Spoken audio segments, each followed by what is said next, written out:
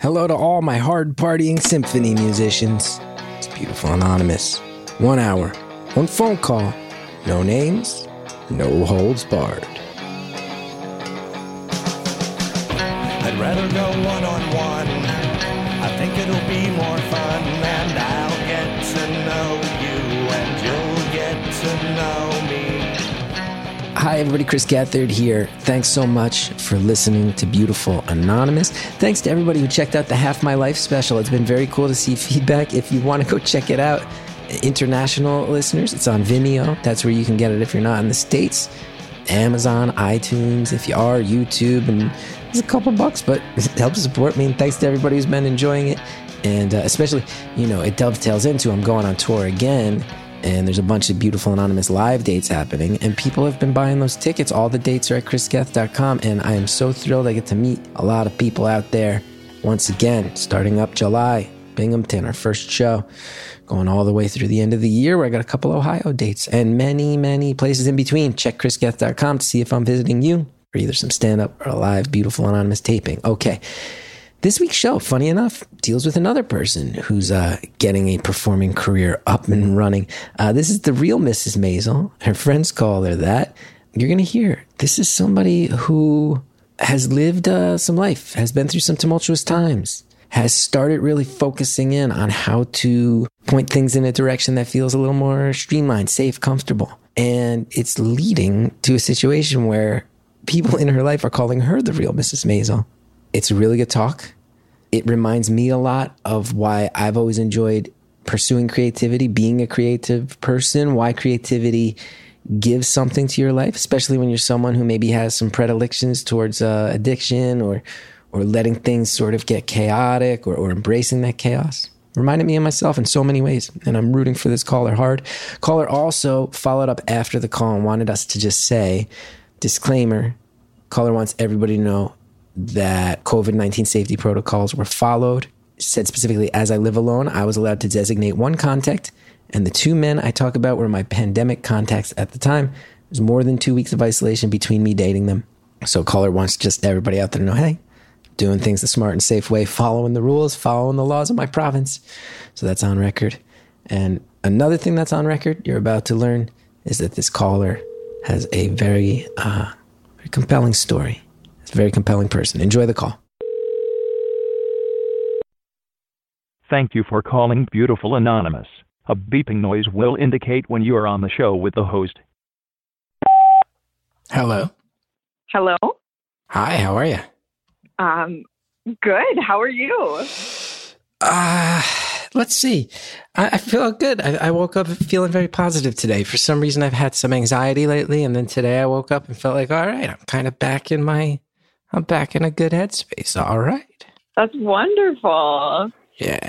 I woke up feeling good today, too. I'm so excited to be talking to you. I'm wearing lipstick, and I shaved my legs for this phone call. I realize you can't see me, but, there we are. Yeah, I was going to ask, you are aware that this is an audio medium, but it sounds like we're on the same page. I am. You just wanted to get into your confidence place. Exactly. Gotcha. That may be the earliest I've ever thrown my glasses in the history of the show. It's less than a minute. Oh my gosh, I was hoping for that. Yeah, you got a glasses throw. And it was less than a minute in as I laughed at the idea of no one has ever informed me about shaving their legs in prep for the phone call before. So you earned it. You earned it. Awesome. I'm so glad to hold that title. I want that on my tombstone. Really? No, I think there's better things. I promise. There's better things. Hopefully. I had a feeling that you're going to be throwing your glasses a whole bunch over the course of the next hour, but I'm glad we got the first one out of the way. Okay. Good tease. I'm intrigued. Okay. So there are a couple different avenues this phone call can take. Okay, so I have not given myself this title, but I have been referred to as a real life Mrs. Maisel because I started doing stand-up comedy after I left the man I thought I was going to marry in Canada, which is just, adds a whole level of hilarity. I am almost 4 months sober. I'm a week away from being 4 months sober off of booze. Mm-hmm. And I just found out my 42-year-old not boyfriend, even though he essentially was living with me, was cheating on me. So there's lots of different ways we can go this morning. Wow. Okay. Well, where would you want to start? I kind of wanted to talk with you about your experience because I know that you don't drink. Yes, and congrats on being congrats on the 4 months, by the way. Thank you. It's been really, really, really hard. So, I mean, like we could start there. I have a lot of, really hilarious but horrific drunk stories. Well, I mean, I guess maybe we should start with comedy because that's kind of how my drinking problem reared its ugly head. I've heard this story before. As a comedian, it's not uncommon, sadly enough. Exactly. Yeah. So, okay, I might be like really Canadian during this call. Like I feel so uncomfortable just talking about myself. So I might ask you a lot of questions. So Okay. when you stopped drinking, did you, were you doing comedy? Yeah, but I was very young and just starting out. I was 21 when I quit drinking. Wow. I hadn't even graduated college yet. And Good for you. yeah, I just, I didn't drink for many years in my life. I think I first had a drink my senior year of high school towards the second half of that year. And I quit before I was done with my senior year of college. I just, I've said before, I don't know that I've ever been drunk because I've only ever been drunk. I was one of those drinkers. Like, no, just having a drink or two to chill out. So I had started going into New York City to take classes at the UCV, and I was doing some shows there, and I'd hang out. And I remember being very excited my first year in the city because at that era, a lot of New York City bars could not care less about carding for underage people, and I'd drink with my friends afterwards, and I felt very hip, very bohemian. But yeah, I knew how it hit me, and it brought out a lot of emotional problems. And sadly enough, I've seen enough examples in my own family and heard about enough things in my own family's past that I said, okay, I see which way this is going. So that's where I was at. But yeah, the comedy scene was definitely like, hang out with a bunch of other artists and we go do shows and then grab a drink afterwards and talk a bunch of crap and talk about how good the show was or how bad the show was. Like there's romance to it for sure. Oh, totally. And it's like, yeah, it kind of like becomes your hobby is like drinking. But yeah, that gives me hope because obviously from the pandemic, I haven't been able, I'm not at open mics all the time. I've done a couple of Zoom shows since getting sober, which I hate. Well, I love and I hate them because I'm excited to be doing comedy, but it's so weird. But yeah, that gives me hope because I'm really nervous about going back into the scene sober. But someone in my AA group gave me the nickname of Maisel, and I cherish it a little bit. And why Maisel? Is it just because you do stand up and because that's a show right now, or do you have more in common with Mrs. Maisel? I think it's because I'm a lady comedian. Mm-hmm. But yeah, like the reason I started doing it was because I left, I guess, fiance. We were planning on eloping. And then I felt so just like totally lost after I left him because I kind of had let our relationship become my whole identity. Like I met him when I was pretty young. I was 22. I was working at a Starbucks and he was one of my regulars. So I gave him free coffee like every single day for 2 years. And then when I stopped giving him coffee, he didn't even bat an eye. He's like, "Oh, thank you, invisible barista girl." And then when I stopped giving him free coffee, is when he noticed me. And then he finally asked me out. So we had a really good meet cute. But he was older. Like I was a barista. I was making, like maybe $12,000 a year. And he was kind of a higher up at a pretty big company. And he was pretty young. He was like 28 when we met, but he was making probably like $90,000 a year. So all of a sudden, I kind of had like an accidental sugar daddy situation. We moved in really quick. When we were together, I graduated college, so I got a federal government job, which was absolutely soul-sucking. And I was on this birth control that was making me really depressed. And I didn't realize it because I got on it when I was 18. And I was like, oh, this is just what adulthood feels like. Everyone is just as sad as I am. And this is just being a grown-up. I did it.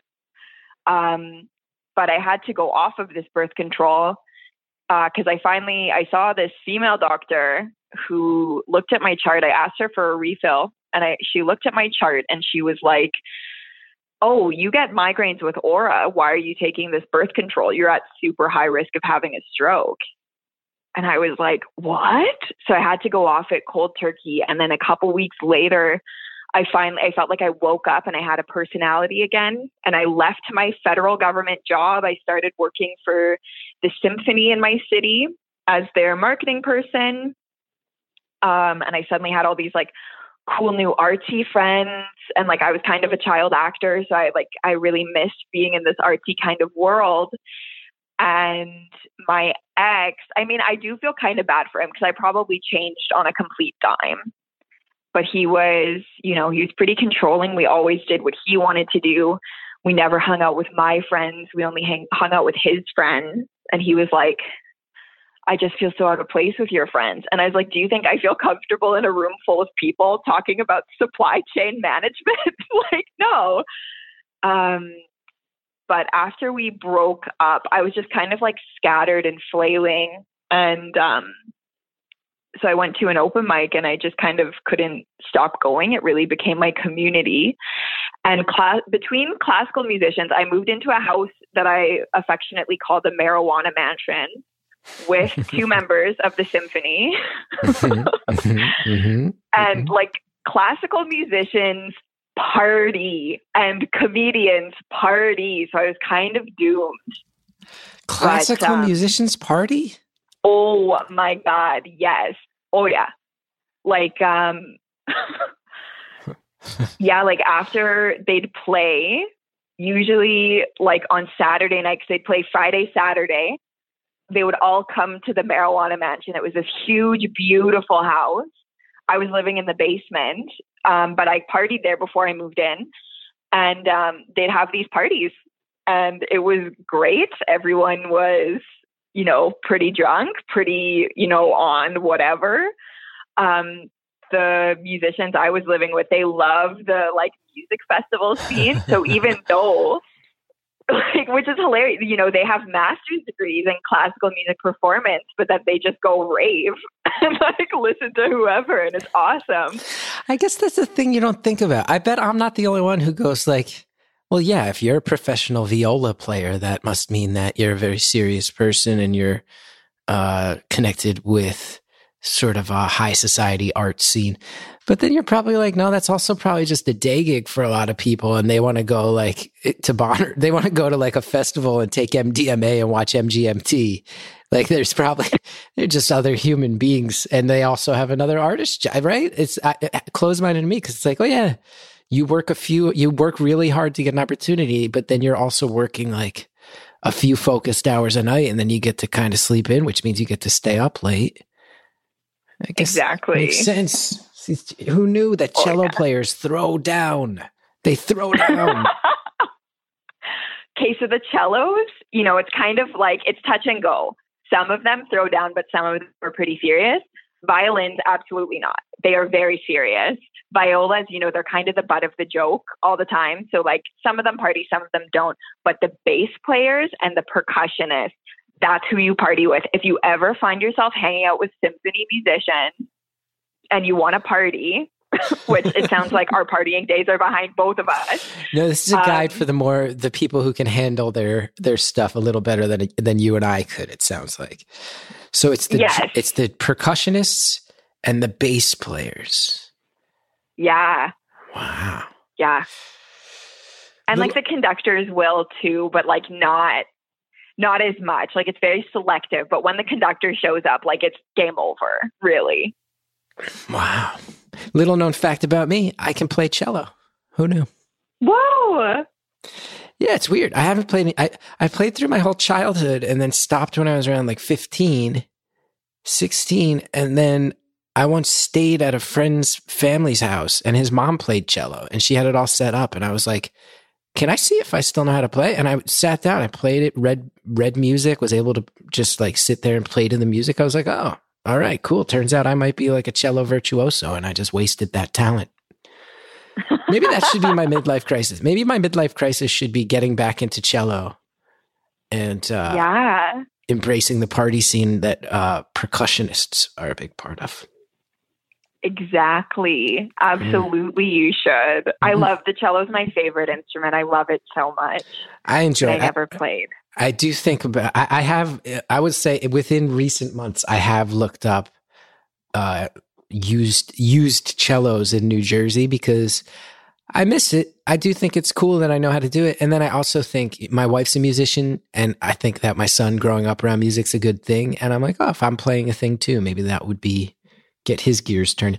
Anyway, so you break up with the fiance. Yeah. You are living in the marijuana mansion. You're partying with percussionists. And at what point does this lead to you getting on stage for the first time? Okay, so this is kind of like we're going to backpedal a little bit. I'm still with my ex, who I will refer to as redacted for the duration of this phone call. Got it. So I'm still with redacted. We're very unhappy. He's like, who is she? And I'm like, I don't know. Like, I'm having a crisis. And there was this very sexy composer who was in town. Oh boy. And I know. Did he have shoulder-length hair? Did he have long hair? He did have long hair. I knew it. He did. I knew it. Sexy composer, shoulder-length hair. It's a requirement, really. Yeah. So part of my job, as the marketing person, like the thing about working in nonprofit is you have to do everything. So I was like, writing ads for the symphony and doing all of that, but I also had to take around like our guest artists to interviews. So sometimes that meant I would wake up in a pool of my own vomit on my bathroom floor with my cat staring at me with judgment in his face. And then I'd have to like clean up and then take around like a world-class violinist to morning radio shows and just be like, why am I doing this? Like that was what my life was. But anyway, so sexy composer, I was taking him around to a lot of media and we were flirting pretty hard, but I was like, I mentioned my redacted, I was up front, but we were still flirting and it was still really fun. He was in town for this festival. And on the last night of the festival, I got really drunk. What else is new? And I was just like flirting with him a bunch. And then my ex summoned me home, which he often did, which drove me nuts. So I just was like, okay, bye. Can you bleep that? I'm so sorry. No, bleep it. It's okay. Nobody needs to know anybody's name around here. Okay, sounds good. So I was like, okay, bye. Like, see you when you're back in town in March. I thought that was it. But the next day he texts me and he's like, hey, how are you feeling? And I was like, oh my God, I made such an ass of myself. And I was like, I'm feeling great. How are you? And he's like, I'm good. I was thinking about getting a drink tonight around 11. Do you want to come with me? And so I kind of thought that like the percussionist would be present. Like I thought there'd be other people there. So I was like, yeah, I'll come with you. Totally, no problem. But it was just me and him. And so I'm sitting with this like artistic person who he was living the kind of life that I really wanted to live, but I was like too scared to because I was afraid of like what my family would think. I was afraid of what my partner at the time would think. But we were in this little comedy club that was really close to the symphony. And those lights are reflecting off his impressive locks.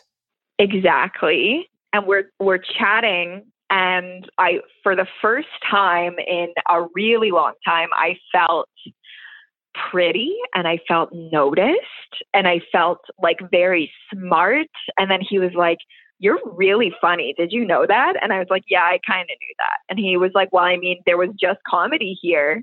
Because after comedy ends at this club, which has now pretty much become my second home, he's like, "Well, I mean, what if you did comedy the next time I come into town, and I'm going to come see you, so you have to do it." That's awesome. And I was like, "What?" It was awesome. Cool. It was really cool. And I was like, yeah, maybe I can do comedy. Like I used to be an actor. I've performed before. Yeah, like I'm gonna do it. And then we like kept talking. And then he was like, "Are you and your partner in an open relationship?" And I was like, "No, but I really wish we were, because it's been months with nothing." And then we ended up like making out, and I felt so horrible about it. So I went home. Like we didn't do sex to each other, but like there was making out in a bathroom. To each other? Yeah, we didn't do sex to each other. Is that how they phrase that in Canada? That's Canadian slang. No, this is something I say.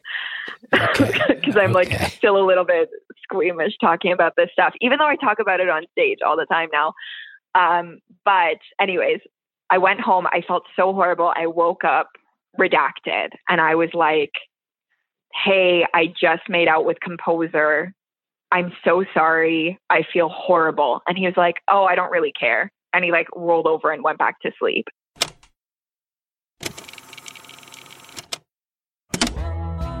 Well, that's a great place to pause. That's a bomb. I didn't see many sides of that coming. We'll be right back.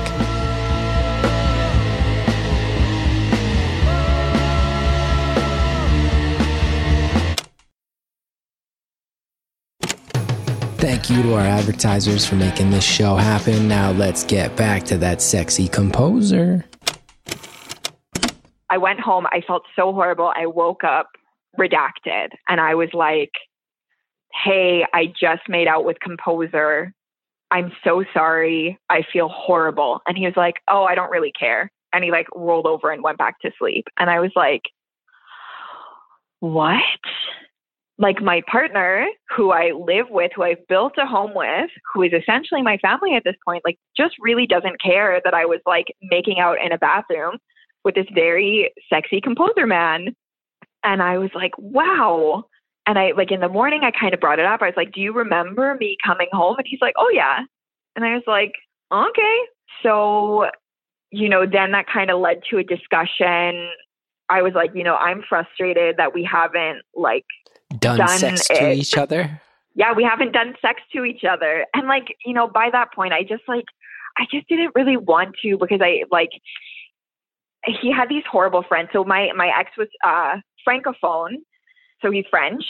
I'm not. I can understand it. I can speak a little bit of it, but I'm not fluent. And he had all of these other Franco friends who would, he'd invite them over for these dinner parties, and he'd spend like $80 on a cheese board for them.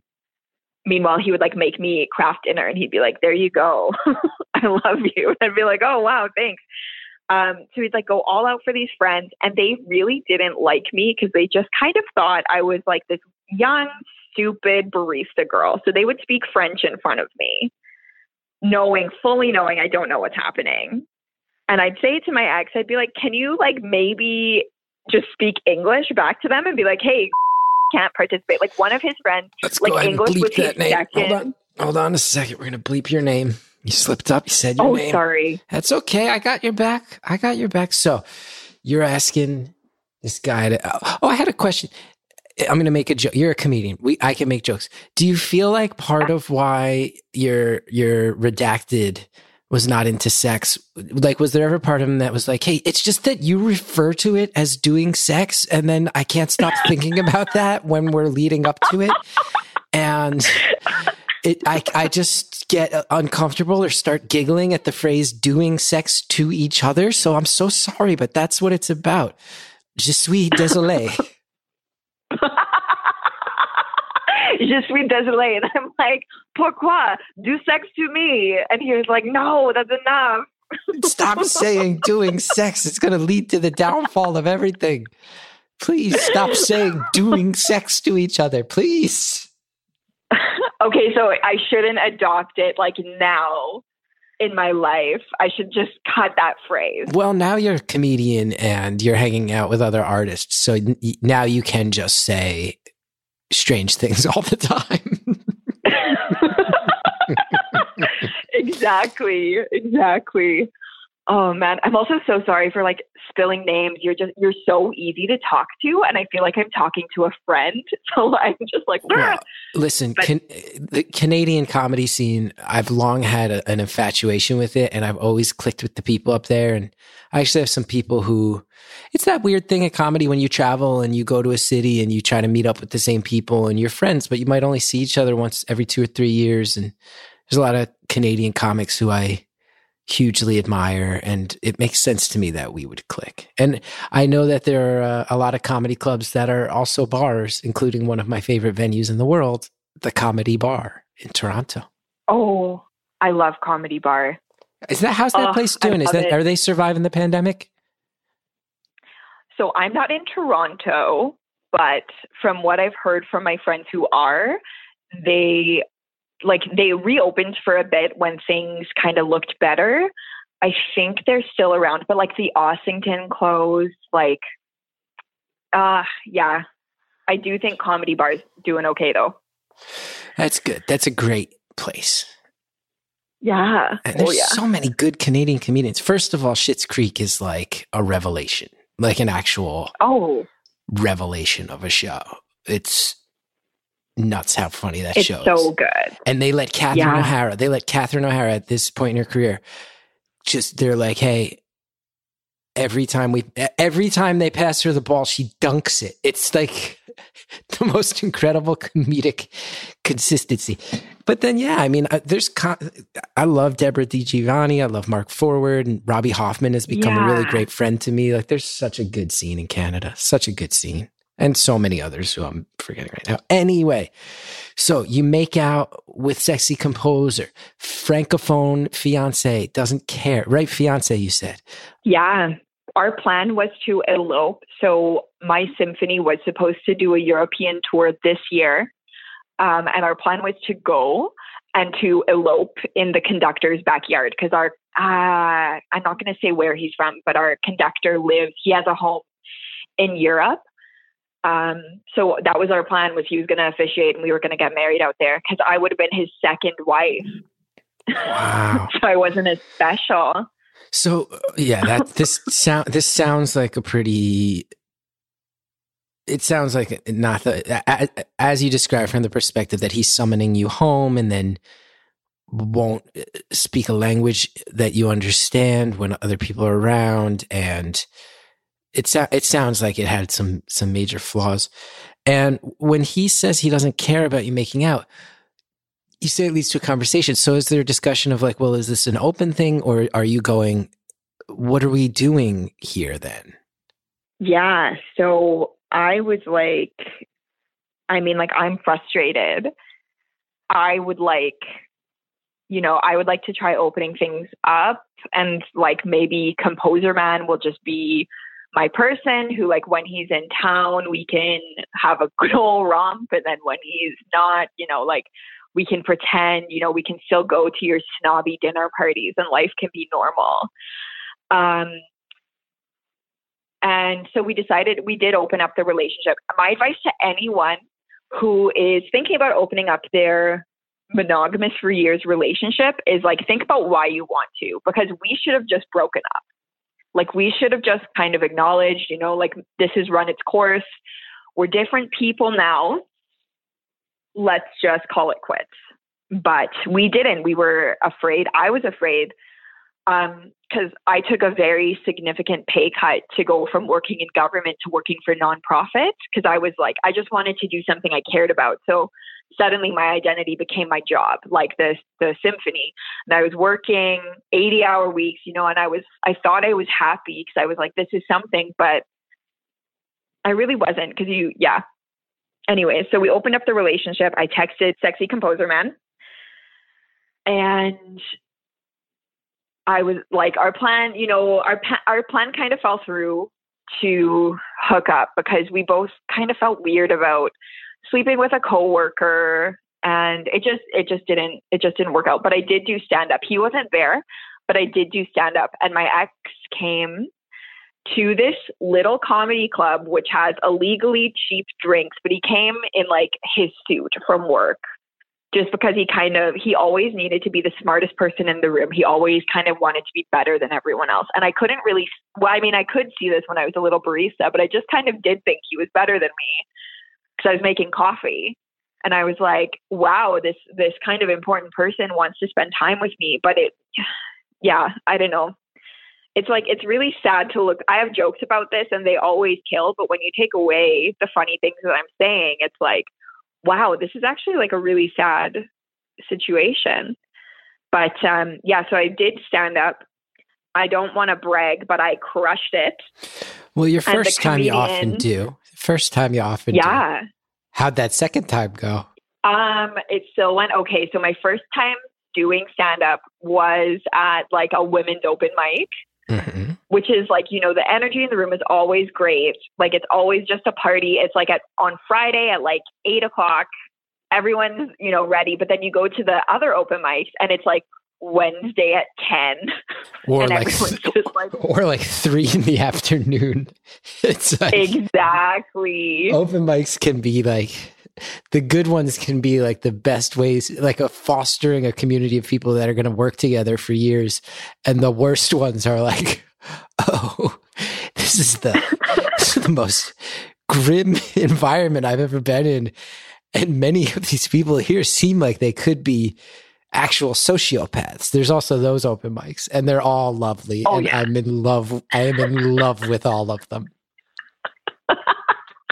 And you need to do them. You cannot cut your teeth just doing the good open mics at the good times. Or like the shows that are guaranteed a huge turnout. You need to do those mics that make you question everything about yourself before you can be successful. Absolutely. And also, even in front of a good crowd, you're going to have a night. You're going to have a night where that good crowd looks at you cockeyed and goes, we don't know what you're talking about. And one thing I've always said about stand-up that's really kind of like so bizarre and that I think makes people scared of it is it's like, you wrote this material. Yes. And you're the one saying it. So when you bomb, it just honestly means that they have collectively decided that they do not like you. And that's what it really is. And that's what it means. And sometimes you're doing 15 minutes and you go, oh, I'm 3 minutes in.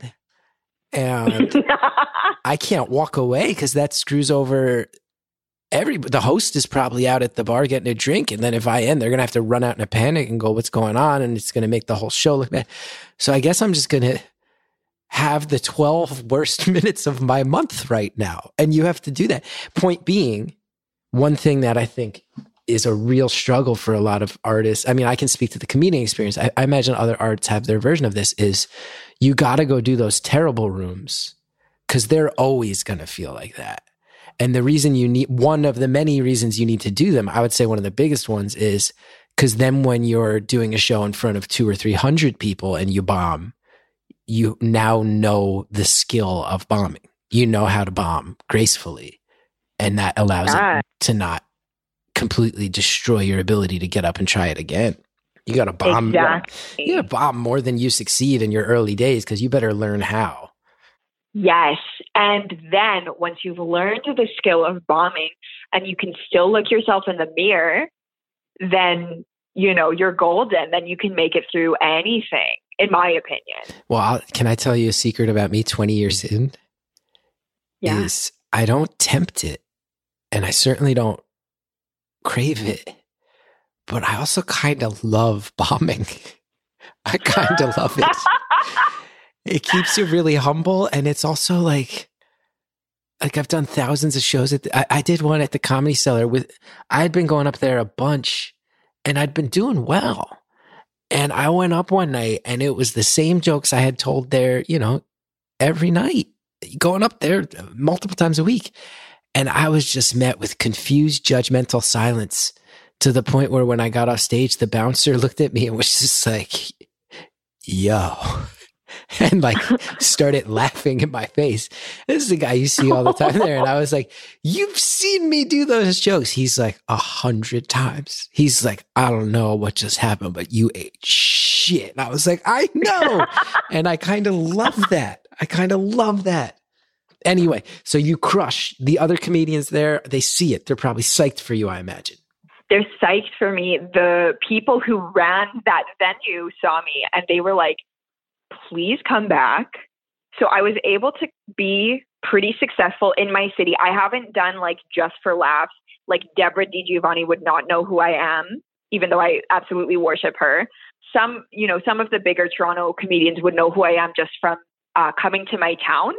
But because they're like, and I mean, I know that I'm funny. This is like an ongoing battle. I know that I'm funny, but the reality is I'm one of maybe 5 or 7 women or non-binary performers who regularly do comedy. In your town? So in my town, not in the world. No, not in the world. Not in the. You're one of those 5 women? Because I know who all 5 of the women that are allowed to do comedy are. Wow, that narrows it down. No, in your town in Canada. Yes. Yeah. So I'm not in any of like, I'm not going to tell you where I am because it's the biggest small town kind of situation in the world, but I am in a city, in one of the bigger cities in one of the middle provinces. So the dream for me, I was going to move to Toronto before the pandemic hit. But anyways, so I was able, because, I am funny, but the reality is you kind of need to check a box, which just feels awful. And it's a constant struggle in my mind. When you say check a box, what do you mean? That, like you're saying that they want non-dude performers on the show, so it gives you opportunities, but you do feel like that's allowing somebody to like check their box and have their woke points. Is that what you mean? Yes. Fuck that. Who cares? Just go crush. I really take that to heart. Thank you. But it's, it is still kind of like, yeah, it's like definitely imposter syndrome. But yeah, I was able to do it a lot in my town really quickly. I'm only a couple years into doing stand-up and I've kind of hit the ceiling for what I can do here. I want to say one more thing on this because I see where you're going and I love it. I love that you gotta take that jump and you can't be content with all that stage time. And when you go to Toronto, it's going to be much more of a fight to get stage time because of some of the things you said. And you know all that. And I think you got to dive in and go for it. I think that reflects really well on you. But I do want to say one other thing, which is when you go, you have imposter syndrome and this, that. First of all, I struggle with imposter syndrome to this day, 20 years in. And if you've listened to the show for 10 minutes, you know that I just sit here and go, I don't think I deserve anything that I've ever gotten, and everything I've ever done, I'm sort of slightly ashamed of it, even though people love a lot of it. Like I say, I sit here and I beat myself up. But as far as checking a box goes, there's something to be said for in 20 years. Do you know how many bills I've been on where there were no female performers, certainly non-binary performers? Going back 20 years, do you know how many times there would be one female performer on a bill, and then even on days where they, a night where a female performer really clicked with the crowd, and then the host gets back up there and goes, "What's she so angry about? It must be that time of the month." Oh. How many times I've seen that happen? So there's something to be said for imposter syndrome. There's something to be said for you are only a couple years in. You probably do feel in over your head. There are probably more experienced people who wonder why they aren't, who feel like you're skipping the line, and maybe you are. And all that being said, I will just encourage you to remember that I'm not trying to be overly woke or whatever, but I think it's just a fact of there's a lot of people who paved the way before you who really fought to carve out that space, who had a really bad time doing what we do, who had their names mispronounced, who always had to go first on the bill, who always had comments made about them, who got heckled with sexual stuff and no one in the the host didn't address it or protect them in any way. So also keep in mind that there are a lot of people who laid that track and fought hard for you to get more opportunities. And there's a lot, I think there's a lot of inspiration to be taken from that as well. End of rant. I'll get off the soapbox. No, I appreciate it. And I totally know that. And it's, I try to remember that. And I've been pretty lucky that only a few times when someone has yelled something sexual at me when I'm performing, it's only been a few times where the host just doesn't address it.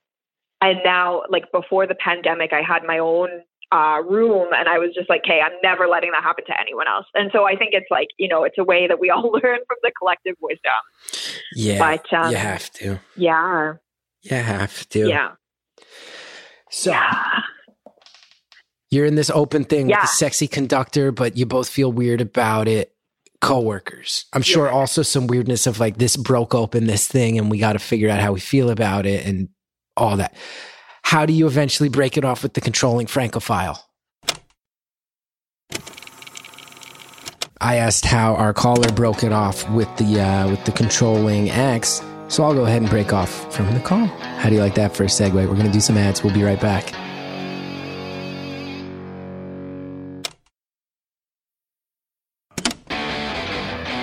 Okay, that's it. Last of the ads. Let's finish the phone call. How do you eventually break it off with the controlling Francophile? Okay, so I had an extra week of vacation that I needed to use, and I have a ton of friends in Toronto. So he redacted and we couldn't stop fighting. So I was like, look, I'm taking this week. I'm using your air miles. I'm going to Toronto. Love it. Still to this day, he has never, I have not given him a cent of money for that plane ticket. I have not reimbursed him air miles, whatever. This is gleeful vindictiveness that we're hearing right here. Oh, yeah. Okay. Yeah. Okay. There's a bookstore in my town that I love, and he had the rewards card that you have to pay for, and he hasn't moved from the home that we shared. So sometimes I'm like, oh, my partner is, he should have the rewards card. Can I just use his name? And they're like, oh, is this the address? And I'm like, yeah. And then I get $2 off my books. And I'm like, ha. Okay. Sucker. Okay. Anyways. So, vacation, Toronto, fighting, relationships opened up. I have a feeling I'm about to hear some notable stuff. Yeah. So,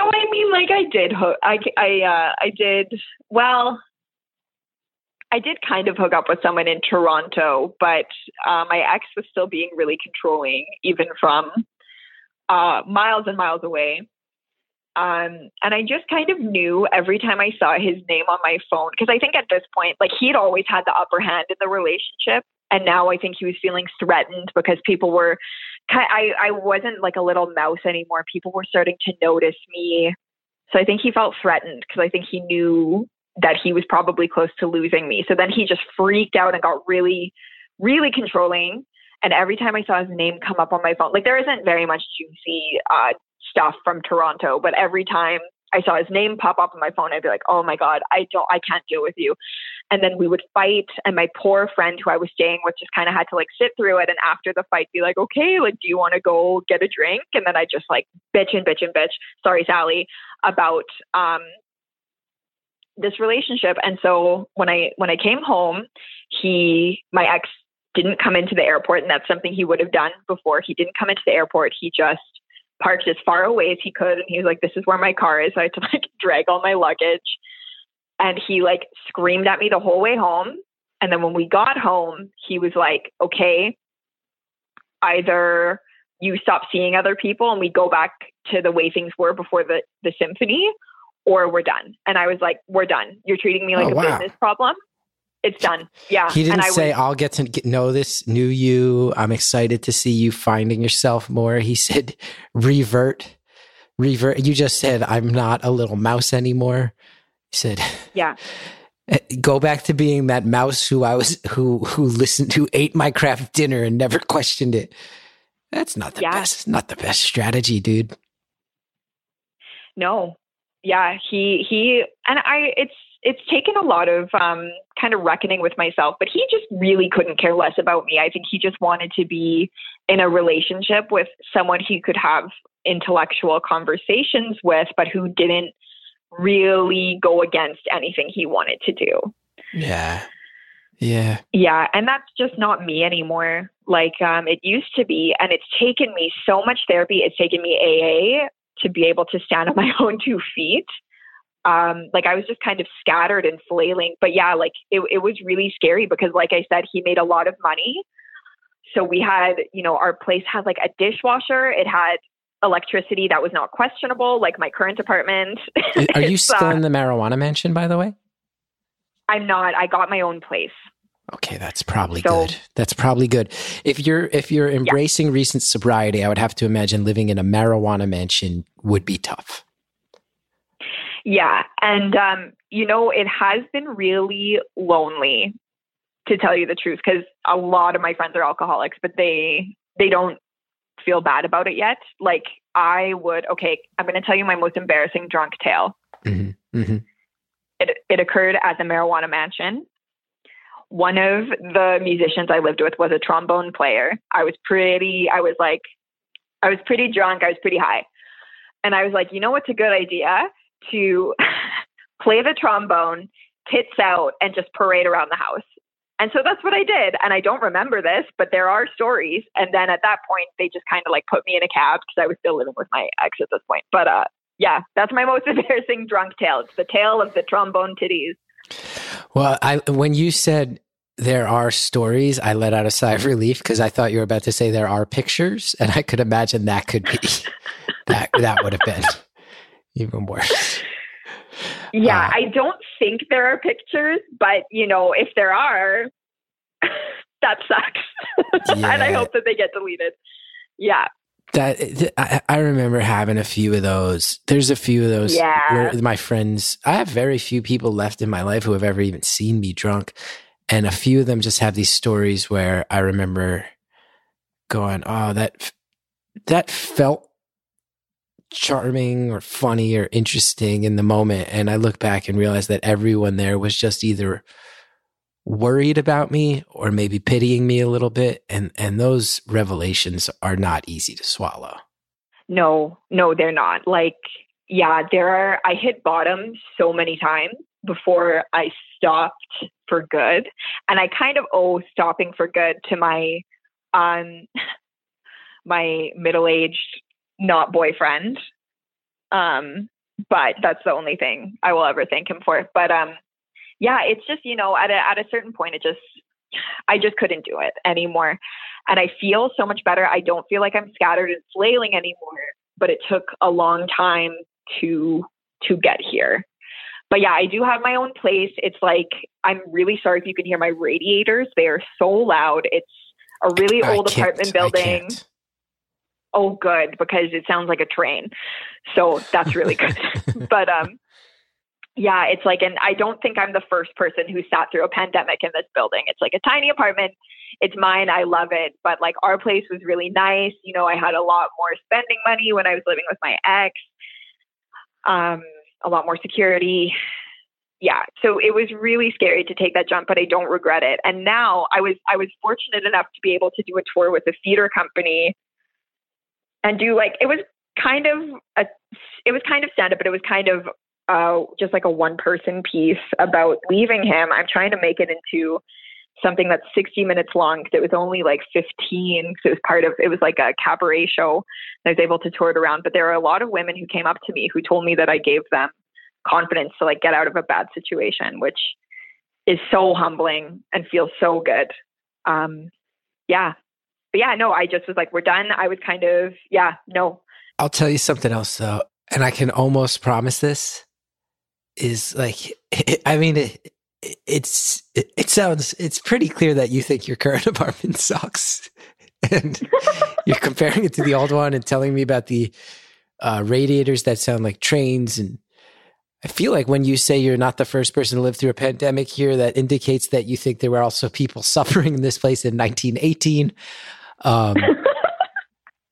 But I bet I bet. I just encourage you to also take a deep breath and enjoy it and smile when you come home. And when those radiators are like blasting so loud they wake you up at night, I hope you remember this and laugh, because I bet in 10 years, you're going to look back and go, living in that apartment was one of the best eras of my life. Based on what you're telling me you got out of and what you're headed towards right now, that's the best. It's the best. The frustrating, it is. And I do love it. Years. The frustrating young years as an artist before you take that leap into the more intimidating scene, whether that's a new city or within your city. They're so stressful and confusing, but you're also living such a fun life, even though it's unmoored and there's no security. And I hope you enjoy it more than I enjoyed those times in my own experience. Because I would kill to be back in a bar, drinking my ginger ale while my friends had their beers. All of us going, man, when are we going to get a job? When are we going to get a chance? What's happening here? Who's going home? Who wants to go find some food instead? Let's stay up all night and just wonder if we're going to ever make it. Man, if I could take a time machine, I might go back to those conversations, those nights. Yeah, it's kind of the best. It's the best. It really is. Like I wouldn't trade this for a dishwasher with someone who couldn't care less about me ever again. Like it is wonderful. Yeah. I have to imagine, yes, this is preferable to watching people who don't like you eat expensive cheese. I have to imagine. Yes, and criticize my IKEA furniture. IKEA makes a fine product and it shouldn't be criticized. There you go. Don't judge. Exactly. Now, do I remember at the top of the call you saying that you had a more recent boyfriend who cheated on you?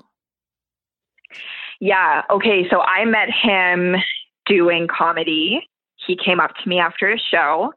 And he was the first man who came up to me after a show who didn't also say, my mom always told me I should do stand up. And it's like, okay, well then do it then. The open mic's on Wednesday. Don't. I just did 20 minutes that I worked months and months and months to get. Do not talk to me this way.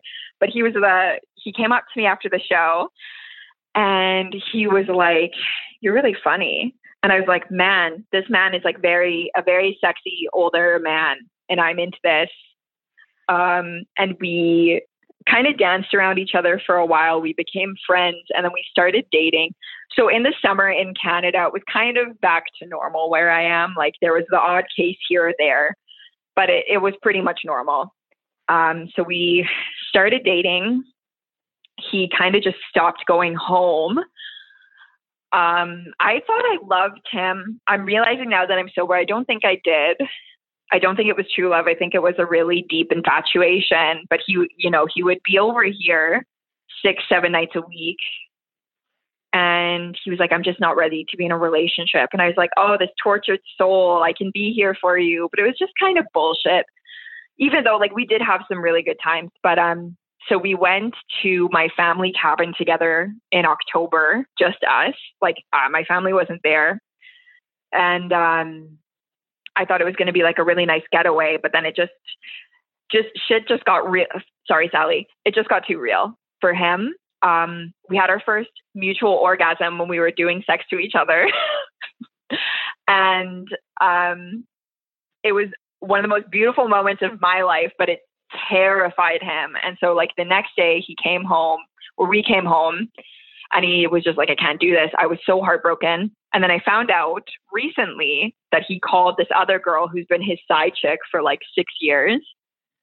Anytime he's bored with his current situation, he kind of calls her, which is horrible. But then he got me back, but he was seeing both of us for a month or two. And this girl had no idea who I was. He would talk about his friend who worked for the symphony and who was a comedian, but he used a man's name when he would talk about me. And I never heard about her. So I just found this out 2 weeks ago. And I'm really glad to have found it out 2 weeks ago because the last time I drank was at the cabin with him. And if I found out yeah, if I found out I wouldn't be sober like earlier in my sobriety, because the first 90 days are just impossible.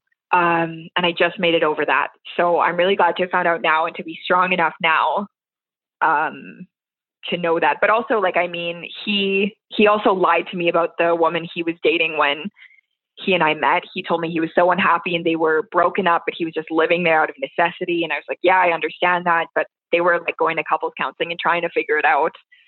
And I was opening for a pretty big headliner. And he told me that this this woman had read his phone and bought tickets on purpose to like try to freak me out at this show. But the reality is, I actually talked to this woman too. And the reality is, she just liked the comedian I was opening for. She had no idea who I was.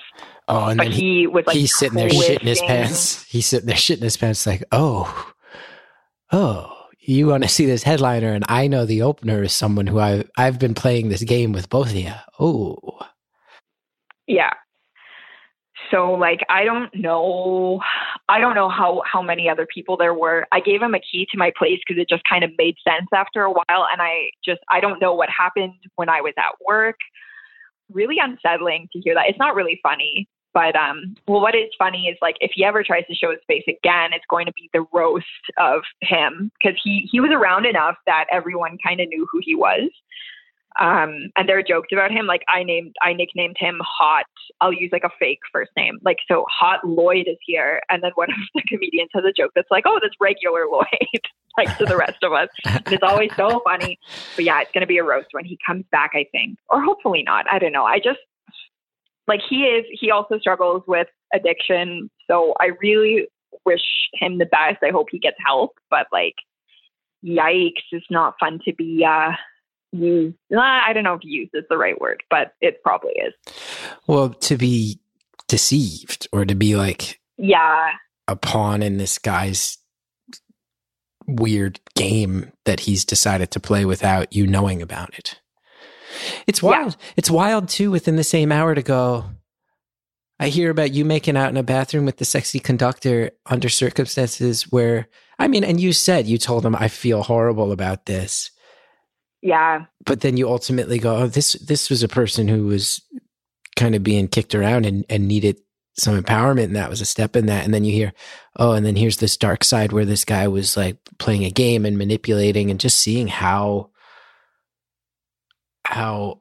every situation is so different and how things are never black and white, you know? Oh, never. Yeah. It's, yeah. I'm just, I do hope he gets help. I hope that he stops, deceiving people, but yeah, it's pretty heartbreaking. And okay, so I had this pan. It was the perfect grilled cheese pan. It was beautiful. It made the perfect grilled cheese in like 5 minutes. It just understood bread.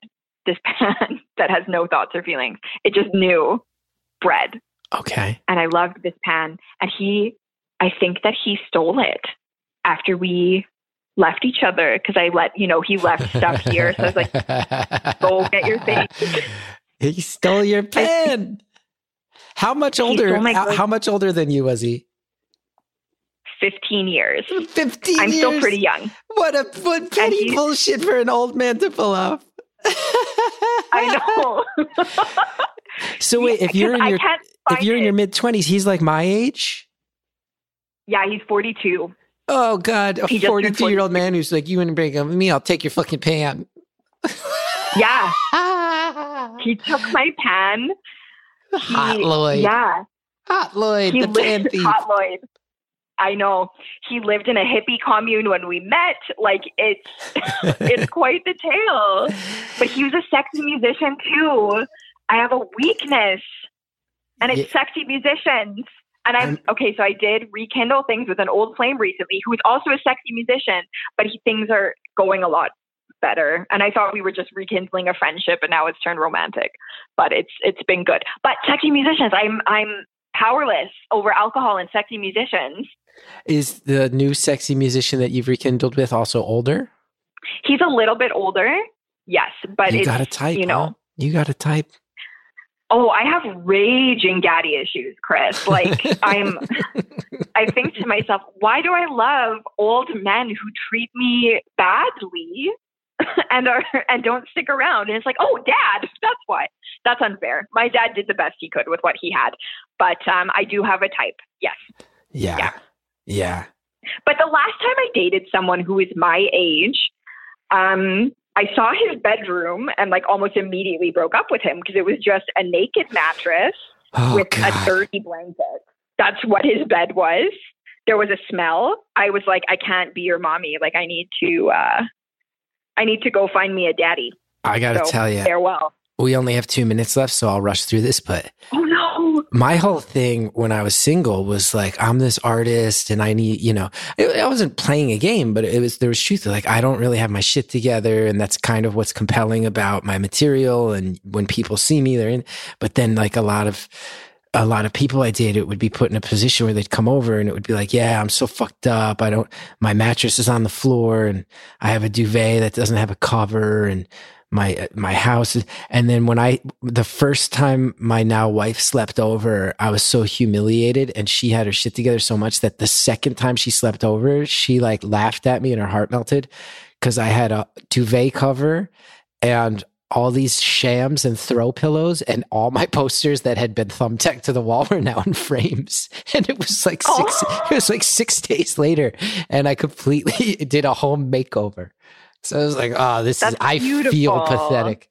This does not feel charming with this woman. Like this, there's no charm or romance to the New York artist's sad life. Like I was like, oh, she's not buying that bullshit. I need to get a sham. Yeah. I'm so glad you did.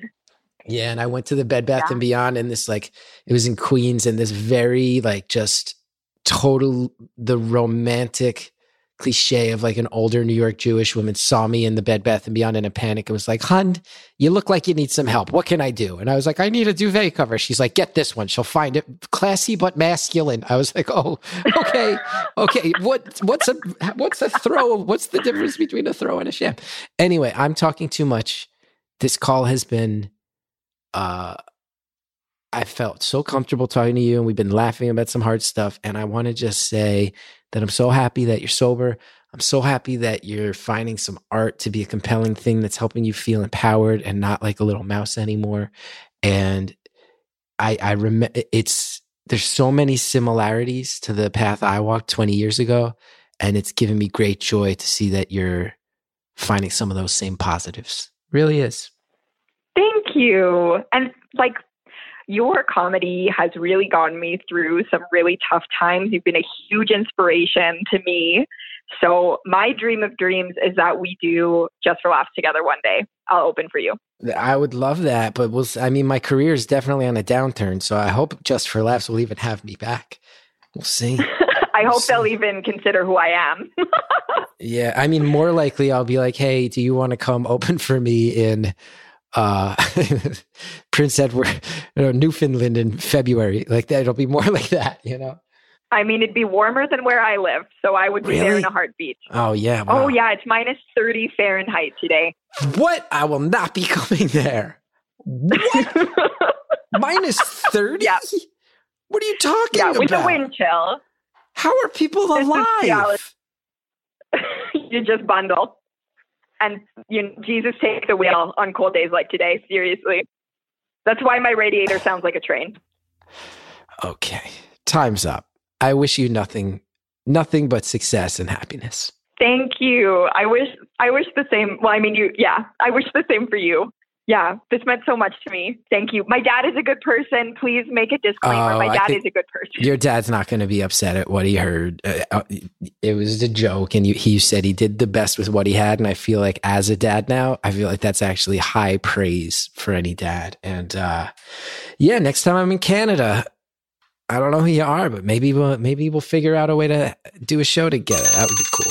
That would be amazing. Caller, thank you so much for calling in, letting us know about your life. I hope that you stay healthy and happy and that all of your dreams come true and you crush them and that you remember me on the way when I need a gig. Thank you so much for calling, and thank you to Anita Flores, who this show is produced by. It's engineered by Jared O'Connell. Our theme song is by Shell Shag. Go to chrisgethard.com if you want to know more about me, including my tour dates. I'm getting back out on the road, 20 cities, 2021. Wherever you're listening, you can hit subscribe, favorite, or follow. It really helps us when you do. Find our latest merch at podswag.com. We've got mugs, shirts, posters, and more. Find ad-free episodes of Beautiful Anonymous and other great shows, including WTF with Mark Maron, over at Stitcher Premium. Use the promo code STORIES for a 1-month free trial at stitcher.com/premium.